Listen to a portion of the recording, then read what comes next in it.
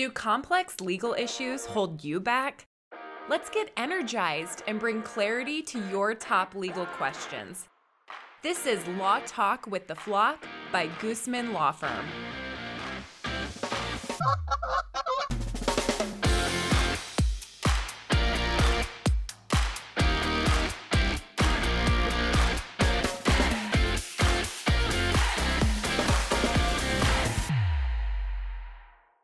Hello, I'm your host, Gina Gooseman, a CEO, lawyer, author, and woman business owner, here to help navigate you through the law, your business, and life as a leader. For today's episode, we are starting a new series called CEO Mistakes, where we will focus on topics that CEOs commonly find themselves in trouble with. Today, we're going to discuss some bad investments. So I started this series because as the CEO's attorney, I regularly see firsthand problems that my clients get into, especially if they don't seek counsel before they get into the issue, which is always better. But, they always say hindsight is better than foresight, and that's because we don't have a crystal ball. But with some of these tips and things that you can relate to, I think it might help you pause, maybe call your counsel before you get into one of these situations, and then protect yourself. At the Gooseman Law Firm, we want to make sure that we help you protect your wealth. It's really important that you earn it, and we want to help you achieve your goals. But then once you've earned it, it's also important to protect and preserve what you've worked so hard for and so hard to build. So when you've built some wealth and you're going to make some investments, what are some things to watch out for? So I've seen a lot of people come in and they're have a situation and they're starting to see things that go south. And I have a couple of them that have come up more than one time, and they've kind of become repeat things over the last 20 years of my career, and I think that they're important for you to be aware of. One of them is when you make an investment based on something that someone has told you that you've learned about at church. Now, if you go to church, that's great. I go to church, a lot of people go to church, and you go to church to worship and practice your religion, and you also meet other people when you're at church because it's a community of people. And it seems to be a trusted group of people because you're churchgoers, right? Certainly nobody's there to swindle you at church, and it kind of has that veil of trust just because you are at church. But unfortunately, I think the bad guys know that, and they use that to their advantage. And as a result, I've seen a number of people make investments from things that they learned about at church. So if someone comes up and approaches you about a great business idea or investment opportunity, or you even have a presentation that you've seen at church, be mindful and be aware, because I think a lot of times people tread on other people's trust in those environments. And if it's beyond just, donating to the church and your offering, and it's actually about a business investment, you need to be very careful and do some due diligence. That even comes up when it's, I've seen there was a big Ponzi scheme down in Kansas City related to a bunch of churches where they were actually buying vehicles for people that they thought needed vehicles, which seemed like a great mission outreach to those folks. But it turned out to be all part of a scheme for some people to get rich quick on the other end of the situation. So be mindful. Other things I've seen at church that end up coming up are foreign currencies, that there's some foreign currency that you can invest in that most people probably never have heard of, might be with some Middle Eastern country or some third world country, and their currency is going to be on the rise, and it's backed by gold, and there's all these great things about it, and you should invest, and here's your way to invest. And the other thing about it, it tends to be very secretive, and they will approach you with things like, because I know you and we go to church together, or we're in an XYZ group together, I'm going to let you in on this great opportunity. That's always something to also be mindful of. Whenever somebody wants to let you in on a great opportunity, but you can't tell anybody else about it.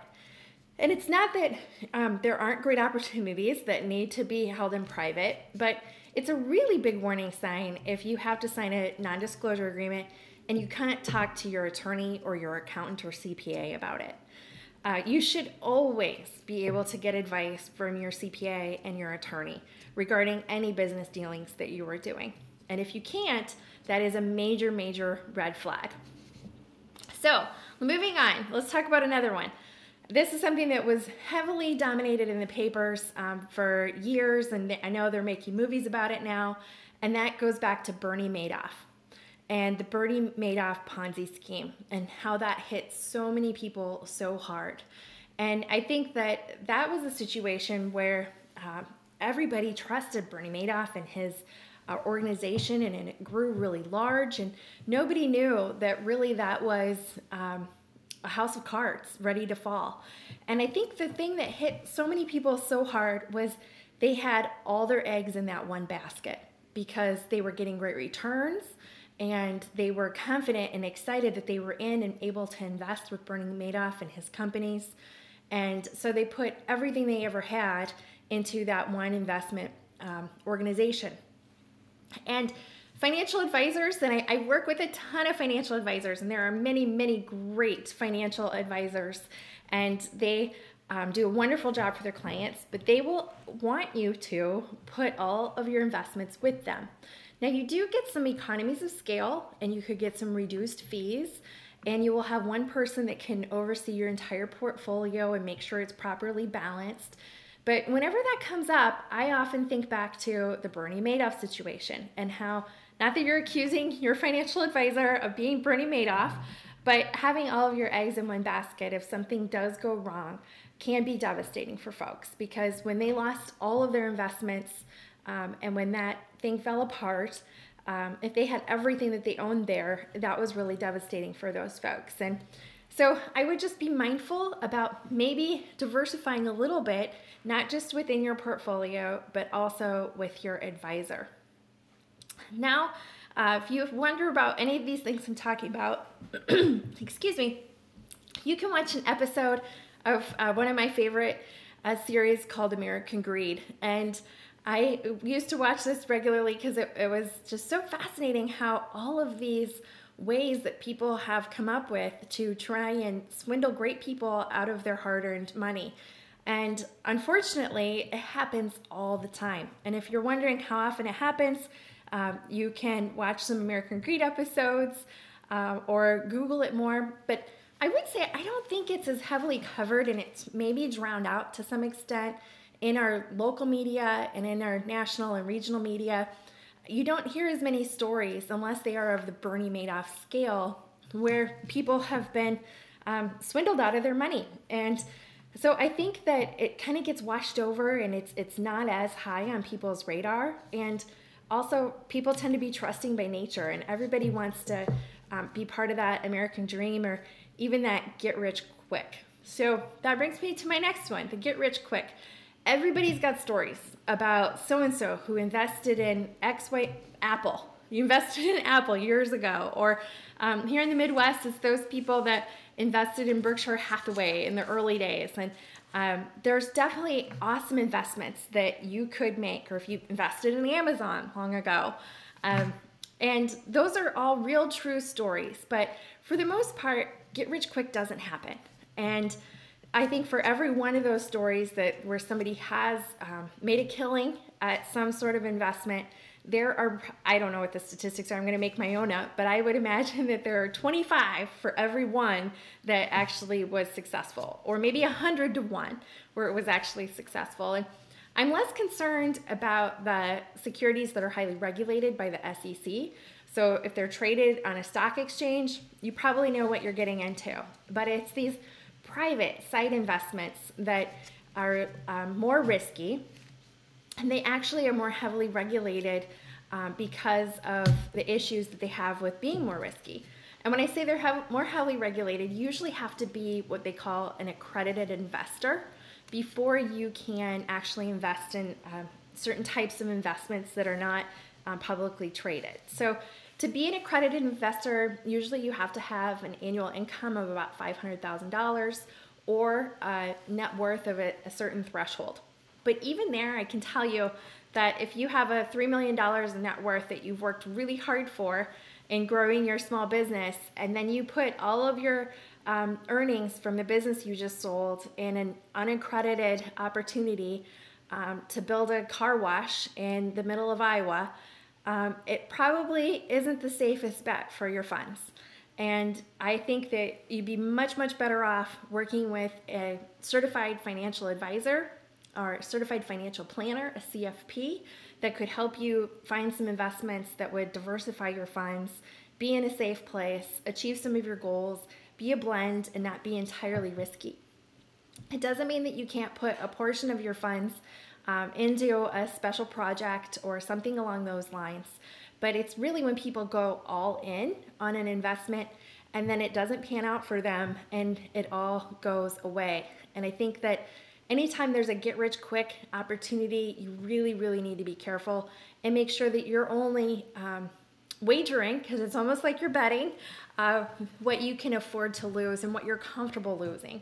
And just because they claim you're an accredited investor doesn't mean you actually have all the knowledge. I know me personally, I was a finance major in undergrad and I'm a lawyer now. And so I work with certified financial planners to help me manage my own investments because I don't have the time and the ability to watch those in the same method and manners that they do, and really to delegate that to someone that's their full-time job helps me sleep better at night. So let's talk about financial advisors. Not all financial advisors are the same. I think it is important when you're going to work with a financial advisor to make sure they're credentialed and know what those credentials are. And I think there are different certifications that really do mean something and do matter. And one of the ones that I've come to rely on myself quite a bit is the CFP, or Certified Financial Planner designation. And I think that is a certain standard that those folks have attained, and both their training as well as testing and their skills to get them to be certified. And it helps them also be able to work with your other advisors to make sure that you have a holistic plan. So your financial planner and your attorney that is helping you with your estate and your goals, it's important to make sure that they're linked up and connected, along with your CPA as well, the person that's helping you with your taxes.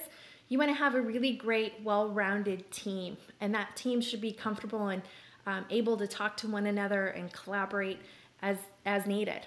And while you might be comfortable as the CEO running your company, you may not want to always be the person that's coordinating those folks. And so at some point, you may also designate one of your trusted advisors to be the one to coordinate your other trusted advisors for you, so that you can maybe spend your time on other things that are worth it to you. So last tips I have for CEOs to avoid trouble, I guess I'm going to just kind of go back and summarize. Beware of having to sign a non-disclosure agreement that doesn't allow you to talk to your own attorney or your CPA or other financial advisor about what the opportunity is. Make sure that you have a heightened sense of awareness when you're in a trusted group, and the group's main purpose isn't financial services. Beware of putting all of your eggs in one basket, and even if you're an accredited investor, make sure that you only invest what you're comfortable with at any given time. So with all of that, those are some of my tips for CEOs as you're making investments, and I wish you all the very best and to be able to preserve your wealth that you've worked so very hard for. Thank you for listening, and have a great day, everyone. Go make it worth it. Goodbye. Thanks for joining us for Law Talk with the Flock by Gooseman Law Firm. We hope you feel energized and ready to soar past your goals. Become a Flock fan and subscribe to our podcast for weekly episodes. Learn more at goosemanlaw.com.